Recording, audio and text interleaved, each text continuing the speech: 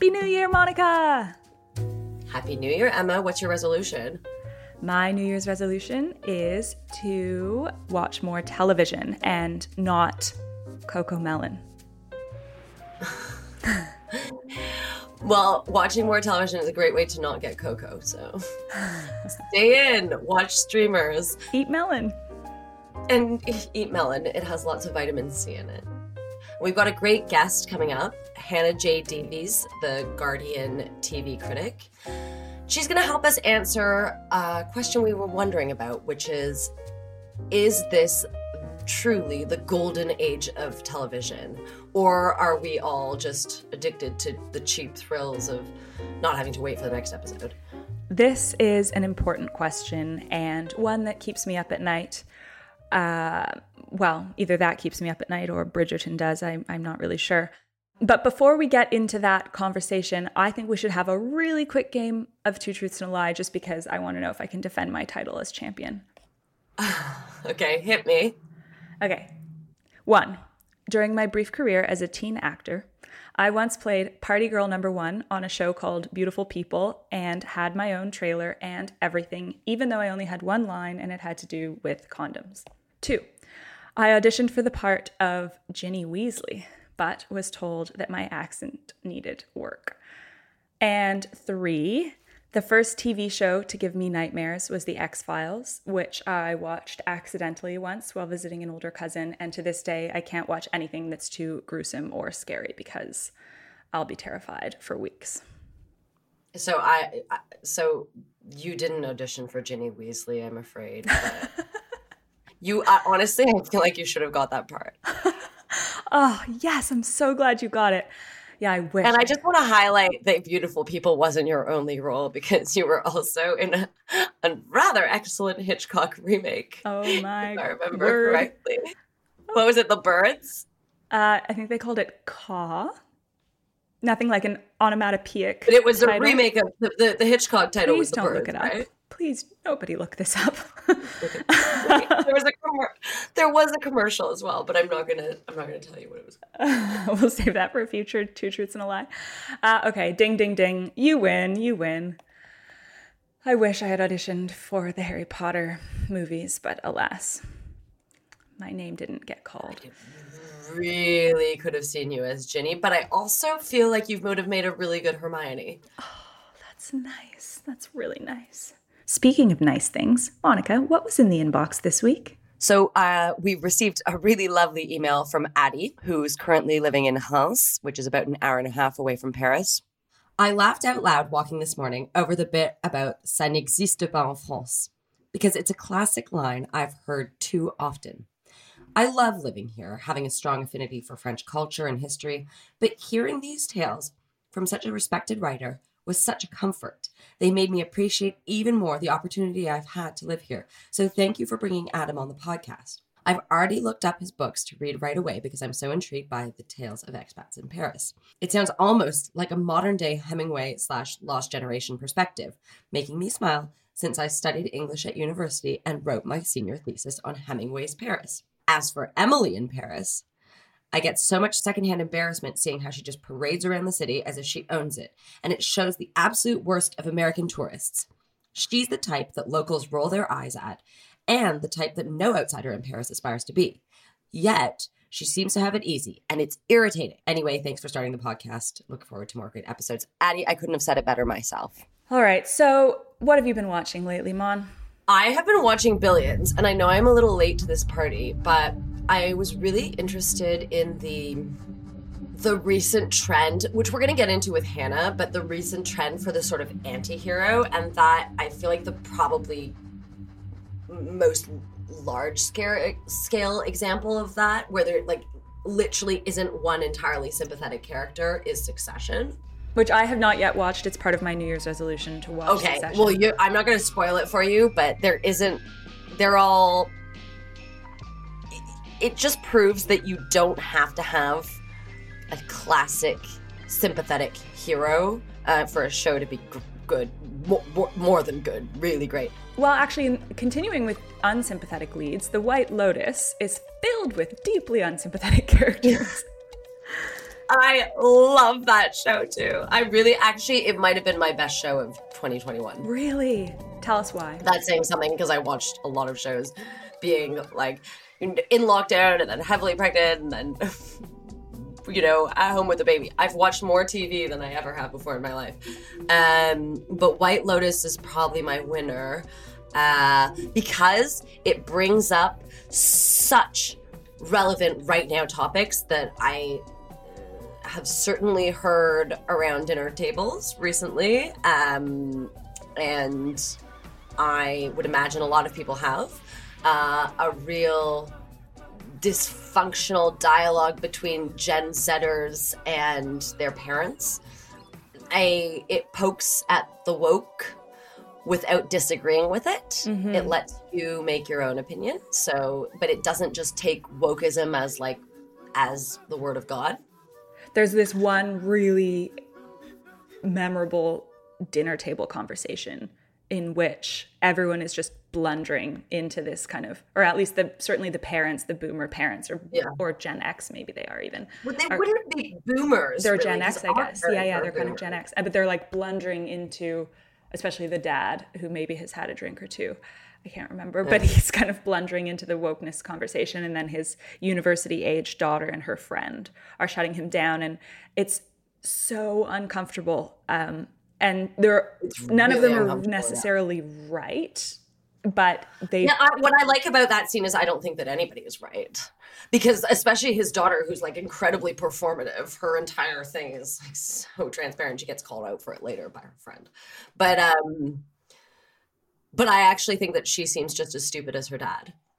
But anyway, if you haven't watched it... This is definitely something that I want to ask Hannah about. Like the idea of streamers, you know, because they're just in time, like the production system and, you know, allows them to be made quickly, and, you know, like how fascinating that these conversations that are actually taking place around a lot of dinner tables very awkwardly are then also projected on the screen, and we're able to kind of have this, like, is it catharsis or... Yeah. Before Hannah joins us, we have to touch on Bridgerton.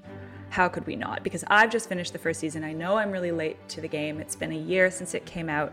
But this record-breaking... For shame. I know. This record-breaking series that is so fantastical. And I found, you know... Personally, I found the first episode difficult, and this is kind of a common thing with streamers. I don't know if you're it's hard finding to this. get into, yeah. Yeah, people when they recommend a show to me, and now I find myself doing it with other people, is the line is kind of give it a chance. You know, it'll take an episode or two, and give it a chance. And that's funny because that reminds me of when you're recommending, like for me, when I recommend a work of fiction to somebody who doesn't read a lot of fiction, and it's like, you know, you've got to give it 10 chapters, or you've got to give it, you know, don't expect to be immediately immersed. It's, you know, it takes a little bit of work to get into the story world. And I think that's something that streamers are asking of us, which is kind of interesting. And I like that. But in the case of Bridgerton, it wasn't that the storylines weren't juicy and meaty and all that right off the bat. It was more that it was like, oh my gosh, why are they talking like that? No, it's like a bit cringe. It's a bit cringe at first. You're like, contemporary, like, no, Regency, I don't know. But then once you completely allow yourself to just like enjoy it and feel you're inside a La Durée box, basically. Like, you know, those beautiful pastel colored patisserie boxes. You're on the inside of a La Durée box.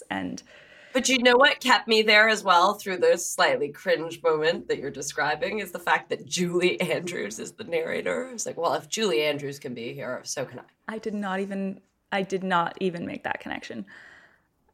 I love when they get sort of narrator cameos. I guess it's not really cameo, but when they get great voices to narrate, like Alec Baldwin narrating the Royal Tenenbaums. Sorry, no, he's a controversial figure, but he has an undeniably great voice. Wow, I didn't know that either. Gosh, you're so up with the narrators. I like voice artistry. Well, I've been watching a lot of cartoons lately, so I too am appreciating a good voiceover artist. Who voices Coco Melon? Oh my gosh. Ugh. Whole body cringe. I mean, I am very grateful to the makers of Coco Melon. There are some good, and there are also some shows that I really like. Go Dog Go. I don't know if you've ever seen that, but I'm not there yet. And during the Christmas season, The Grinch, there was a 2018 version of The Grinch that I watched probably 60 times. That includes some really interesting Grinch-related hip hop by someone called Tyler, the Creator, and Benedict Cumberbatch, and I think Pharrell. Hold on, let me... What? No, there's a really... The 2018 Grinch... I'm a big fan of both of those people, so... Okay, let me just do a little IMDb scan to fact-check this information. You're a mean one. You really are here. You're as cuddly as a cactus. You're as charming as an ear. Mr. Grinch. You're a bad banana. Mr. Grinch. So that's confirmed. Everybody watch The Grinch. It's not too late.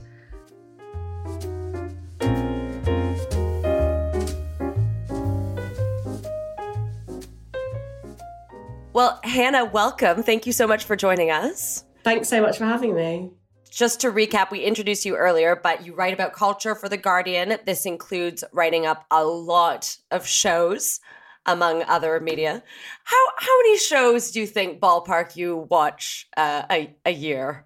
I mean, this year it was definitely a lot because of, still being in lockdown and what have you, especially at the beginning of the year. So yeah, plenty. Probably heading into into three figures, I'd guess. But a lot of it not particularly good, but no, I shouldn't really say that. A lot, varying quality. And, you come to do your end of year list and then that's where you're like, wow, I did watch a lot of things. I really sat through all of season 3 of You. But, we all make mistakes, don't we? So streaming platform budgets have multiplied in recent years, as you know, especially with the pandemic.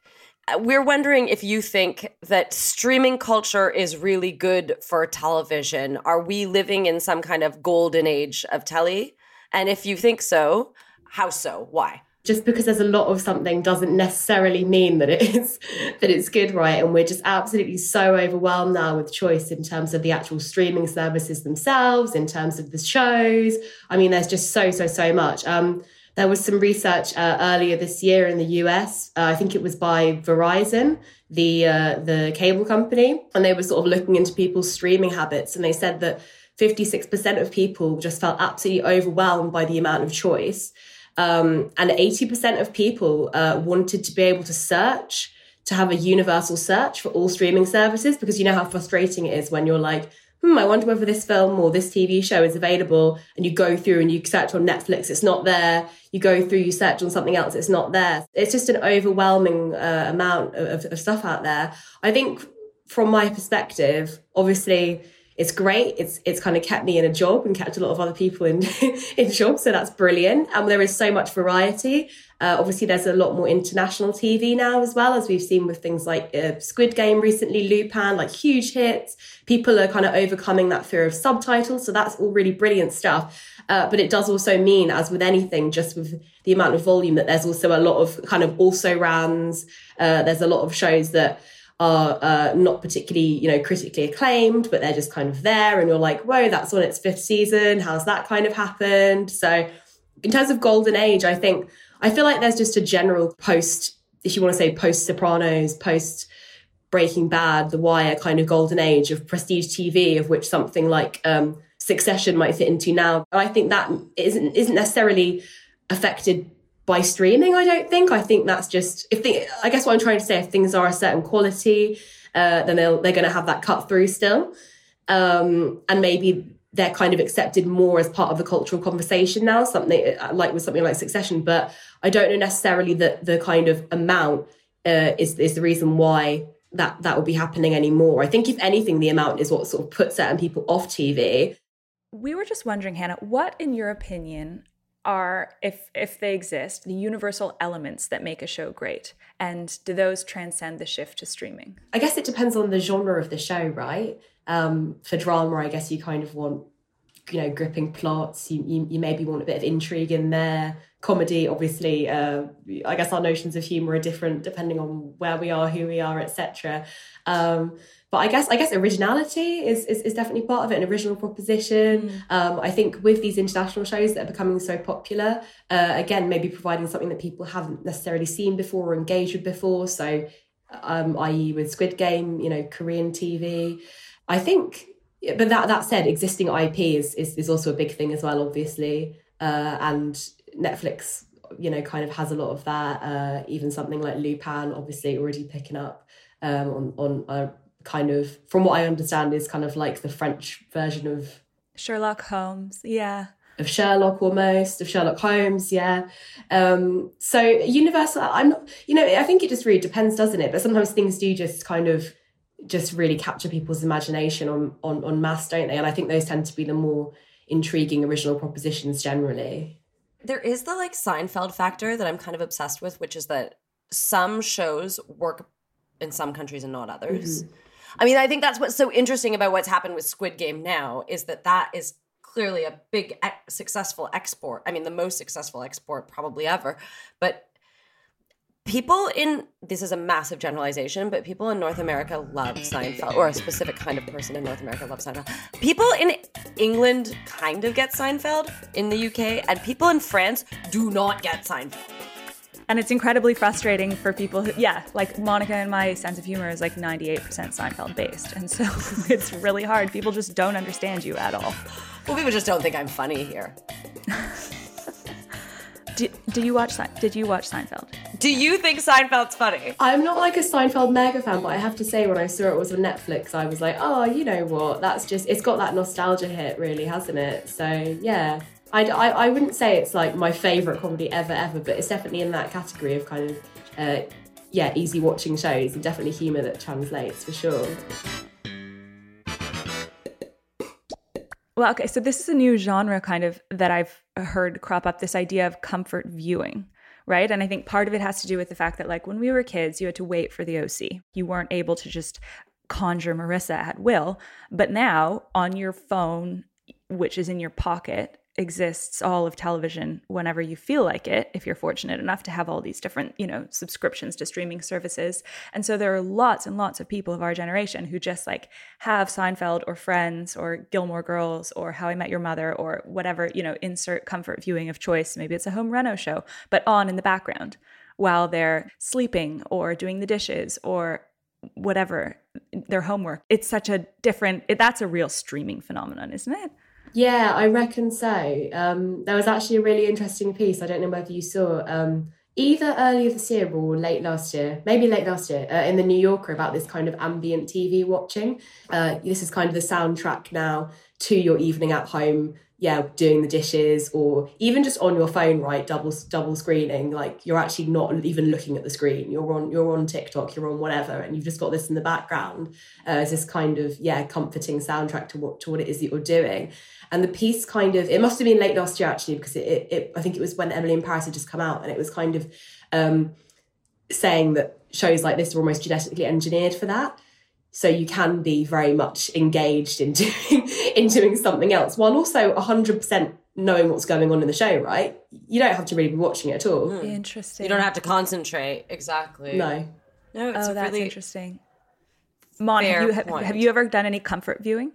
I have to say, I was just thinking about it. I think I kind of do it with Friends and Seinfeld a bit while being on Instagram or whatever. But I do that more with podcasts. Maybe you're comfort podcasting us right now.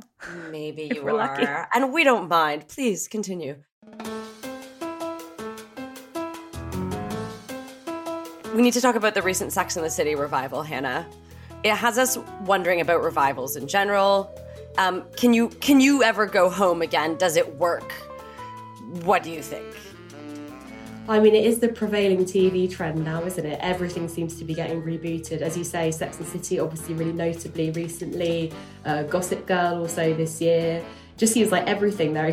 Even rebooting Frasier, right? It's absolutely everywhere. I think it is such a gamble, isn't it? And as I was saying before, I think that existing IP, people do kind of fall back on that because it's popular. You know exactly what you're getting from it as a TV maker. And I think especially in these kind of COVID times where things are a bit uncertain, lots of productions have been delayed. Lots of shows that we thought we were going to see in 2021 we've not seen. Even things we thought we were going to see last year we've not seen necessarily. So I think it's a really safe bet at the moment.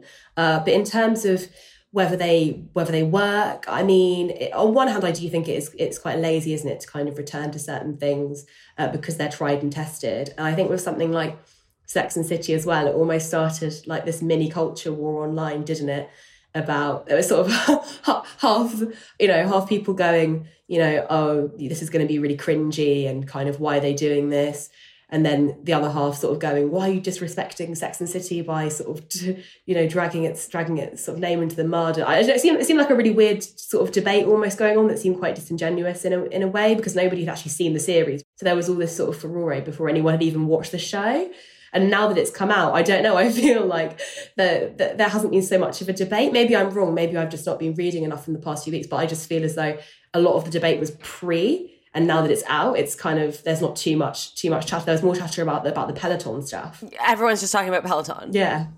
Well, and the debate, I mean, the whole kind of Kim Cattrall not joining, and was it bad of them to go ahead without her? When I was reading about that, I found it interesting. Her point was sort of like, this was another era in my life. I don't want to go back there, like I'm of a certain age now and I'm kind of over it, and please just let me be over it. Which, if someone were to say to you, like, go back to the job that you had in your 20s, you have to start again right now, that would be a little bit stressful. Like, I can appreciate why some of the actors involved in these shows don't want to try and go home again.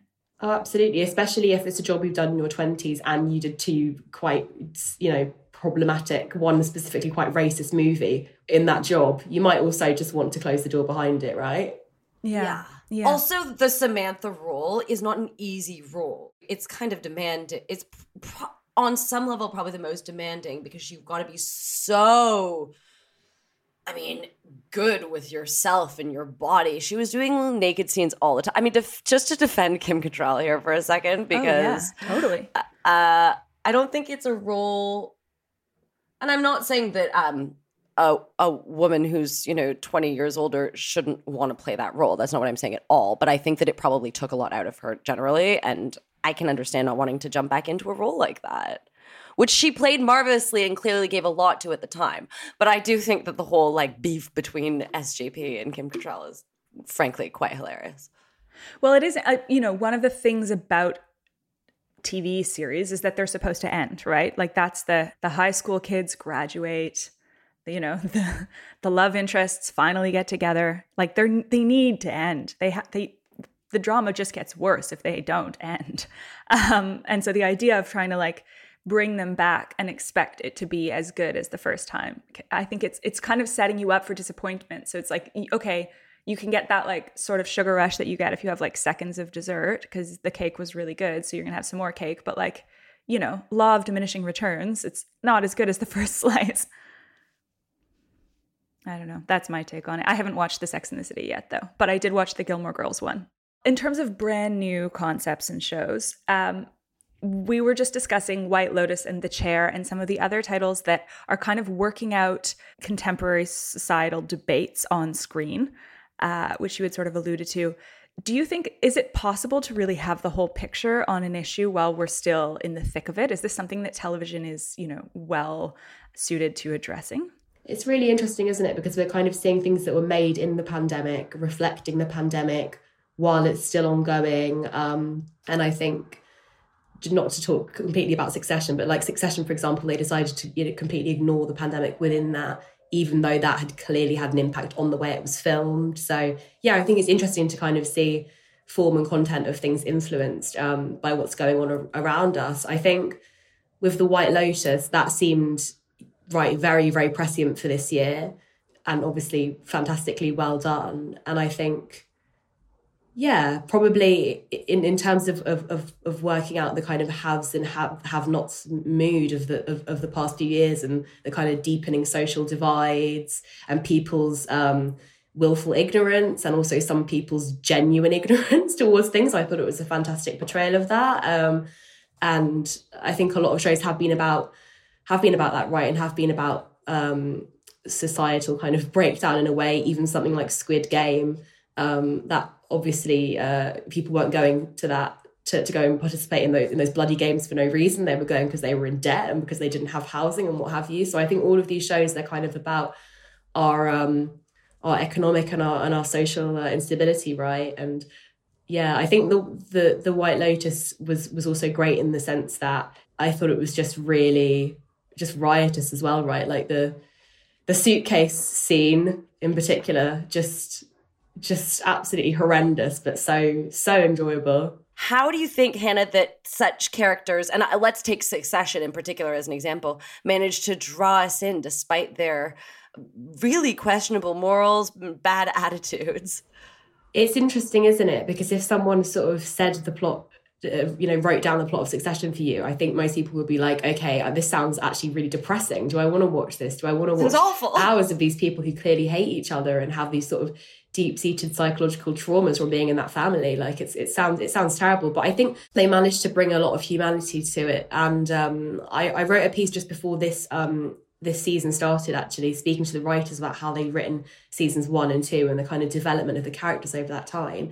And the thing that a lot of them kept coming back to, because I'd spoken to a lot of them individually and then sort of put everything together, what I noticed was the sort of common threads was actually that they brought in a lot of things from their own personal lives, a lot of things that they had gone through or knew of people who had gone through similar things, and kind of applied those to the characters and how the characters relate to that. And this didn't make it into the final piece, but one of the writers said that one of their colleagues was going through a divorce, went to the loo and nearly weed on his divorce papers, and they actually wanted that to happen with Kendall in the series, but they couldn't get that in. But anyway, I guess what I'm trying to say is that they're always sort of looking at what's going on in their own writer's room, in their own lives, and kind of humanising these people. And I think we've seen that in this series as well, that for every kind of morally objectionable thing and kind of unconscionable thing they do, you also see, oh gosh, but they're going through this, or there's this other kind of thing happening in the background. So I think that's how they do it, don't they? You get the light and the shade. I don't think there's anybody who's actually, I guess Logan's pretty unsympathetic, but yeah, I'd say generally, I mean, even he got a UTI and went and went off the rails and thought there was a cat under his chair, right? Even he had a bad patch. Absolutely. Okay, so wait, how does this, I'm just curious, I'm very glad personally, and forgive me if you disagree, maybe we can talk about it, but I'm so glad that we're out of the reality TV tunnel that we were in kind of like, our late teens and early 20s, where it was just like season 85 of Bad Brother or whatever. And I think those two, though, were about humans being all too human. That was part of what was so terrifying about those shows. And I know that they were like scripted and manipulated and all kinds of things that were, but it was like, I can't watch another id perform on TV. I just can't. It's too demoralizing. Why is it so different when it's fiction? There's probably not a lot to kind of divide the dramas that we see in real life and the dramas that we see in a drama, I suppose. But I would say with reality TV, I suppose now we know that a lot of things that we saw were, especially in sort of early 2000s, right, were very problematic. There's a lot of kind of redressing the balance with that sort of stuff. There's a great podcast now, which you guys might know of, about the show. There's something about Miriam, which was about this trans woman who basically got humiliation on reality TV. So there's a lot of kind of looking back at that and looking at how maybe that failed. And I suppose if there was a drama that tackled something like that now, that tackled, a trans character, it would maybe just be done in a very different way, right? I guess that's it. Just the intention would be different. Yes, time to reflect, and the artistry, the writing. It comes down to the writing too, that somebody has thought this through. Yeah. And to what extent is someone the subject or the object of something? So with this podcast, the reason why I don't think it's exploitative is because it's looking back at that show and kind of contextualizing it and speaking to the people who were there. But I think the show in itself now could be deemed exploitative because it didn't have that wider context. It thought it had that wider context at the time, but then it kind of didn't. So I think it's, writing, context, intention. That's a good point. Now, speaking of television full of great writing and intention, can we do a really quick fire round here? Because I must know, Hannah. Bridgerton, cheap thrills, or genius romp? Bridgerton. I just got an email earlier saying it's the most talked about Netflix show of the past 2 years, and I was like, really? But yeah, it was... I'm not surprised. it was major, wasn't it? I mean, I thought it was great fun, yeah. And I can see why it had that kind of appeal. I think for maybe the slightly, not to generalise, maybe the slightly older viewers who are used to period dramas, it was maybe a more pulpy version of that, right? And then for younger people, it's like it's got Reggae John Page in it, you know, so it kind of had something for everyone, really, didn't it? Yeah, I guess it's just now that he's not in it, how it's going to kind of continue. I do worry about that. I do feel like he was slightly holding the whole thing. Other than, of course, Julie Andrews' voice, which I'm obsessed with. Yeah, and you know, the rest of the cast were brilliant, and Phoebe Dynevor, fantastic, Nicola Coughlan, really great. But I do think, and I am a bit of a reggae truther as well, like I do still secretly think that he's James Bond, because why do you why do you kind of fall out with Shonda Rhimes and Netflix? You leave the show, it's a huge hit, and then you've got other plans. I don't know. I think it's weird. There must have been something going on. No, he must have another plan.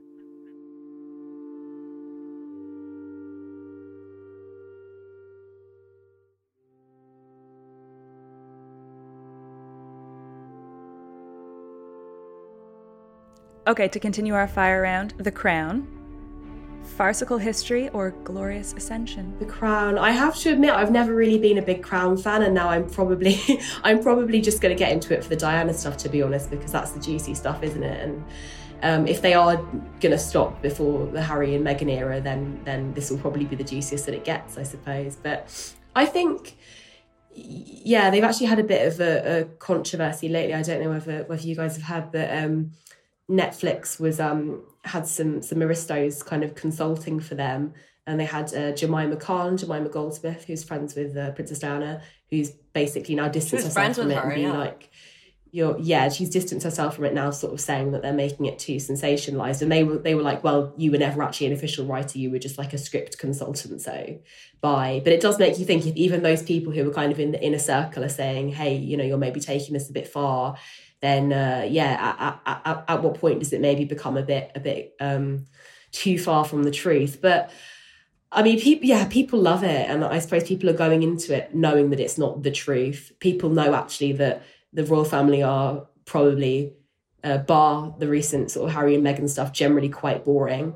And you know, I mean, honestly, I think until these past few years, especially in the UK, it was just kind of a thing seen as a thing for like the overseas market, royal family. I don't really think we were that invested. So I think it's interesting now that The Crown has become such a big thing, that we do have films like Spencer, that there is this sort of renewed interest in Diana. So yeah, I mean, farcical, yeah, probably, but people love it. Just on the fashion side, just to speak to that renewed interest in Diana, it is out of control. I mean, the Instagram accounts being created in tribute to Diana alone have just multiplied in the past 2 years. So there's definitely a renewed interest. And that goes back to, you know, an earlier discussion about going back to things. Anyway, let's move on, because we don't want to take up too much of your time. We have to ask you one more question. We cannot resist. What were your, let's say, 3 favorite series this year? Wow. I know that we're putting you on the spot. You can take your time while you think about it. And it can be the past few years. Like you don't. It can be the past few years. Yeah. It doesn't have to be. I'm just trying to remember what my actual 3 were that I put down, because I did make a list. Oh Christ, I know what number 1 was, definitely. Okay, let's hear that. Number 1 was definitely It's a Sin.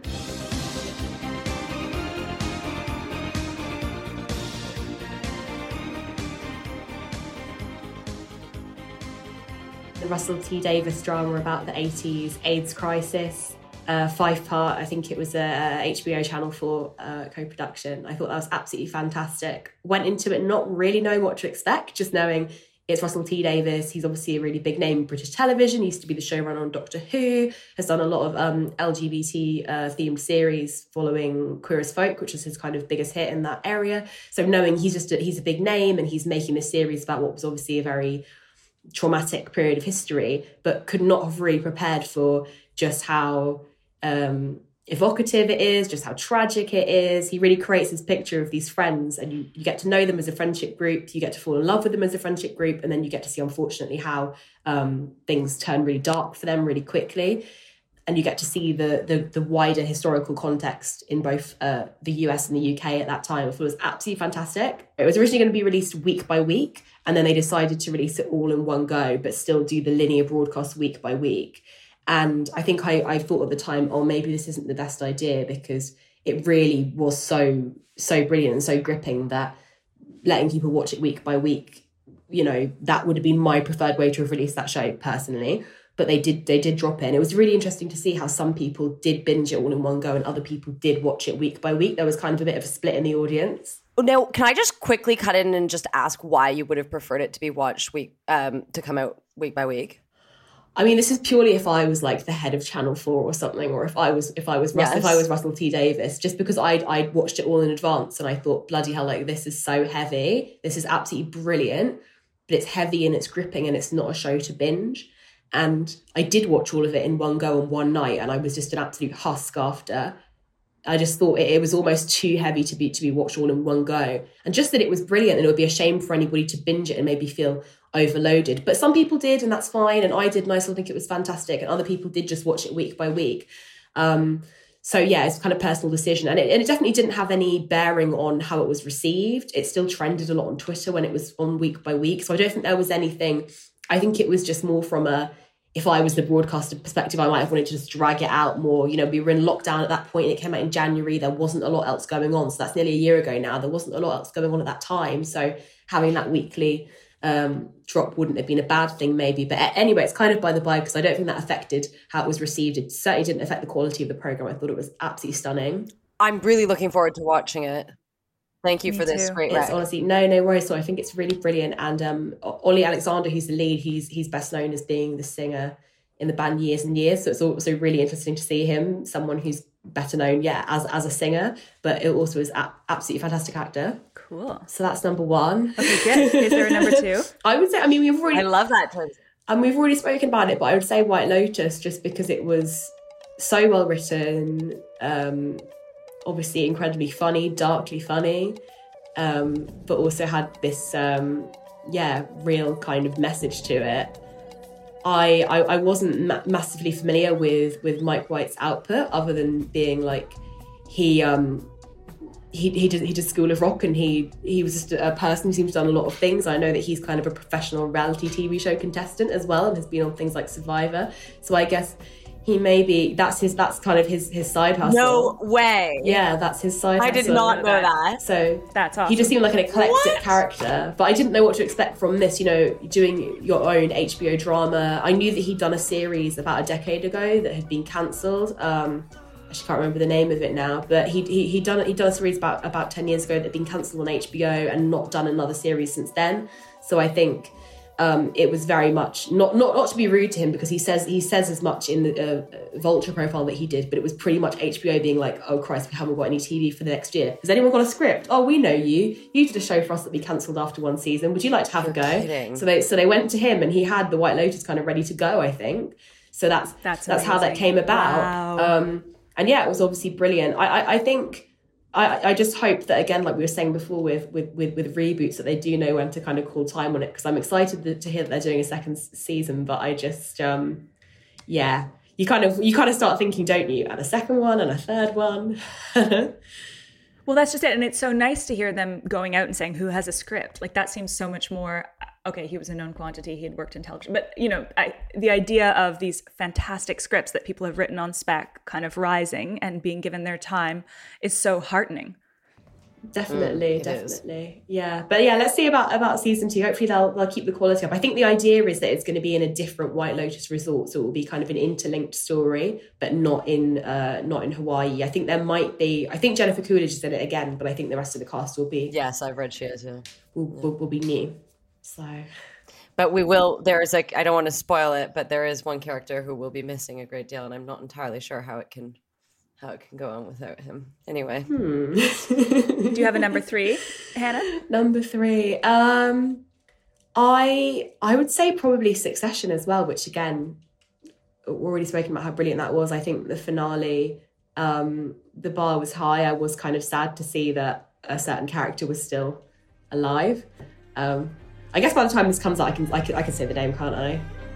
No. You're Maps. Okay. I can say a certain person who I just maybe thought they might shake things up a bit with them, but that's still kind of no bearing on the fact that it was a brilliant finale. I think it's just incredibly well written.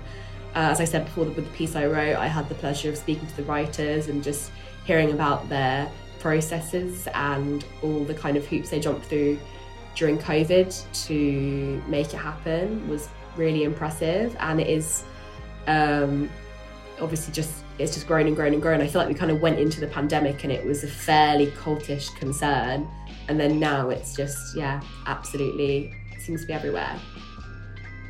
Everywhere you look, Succession chat. But I feel it's merited too.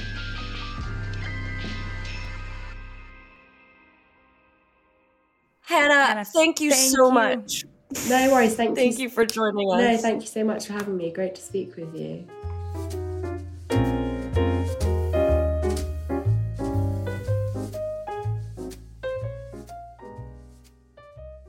So, Mon, it's Friday night, baby. What are you going to watch? Successive episodes of Succession. You? Billions of billions. Please email us at fanfarefanmail@gmail.com. We absolutely love to hear from you, and please rate and review on iTunes. And thank you so much to our producers, Matt Bentley-Viney and Joel Grove. Bye. Bye.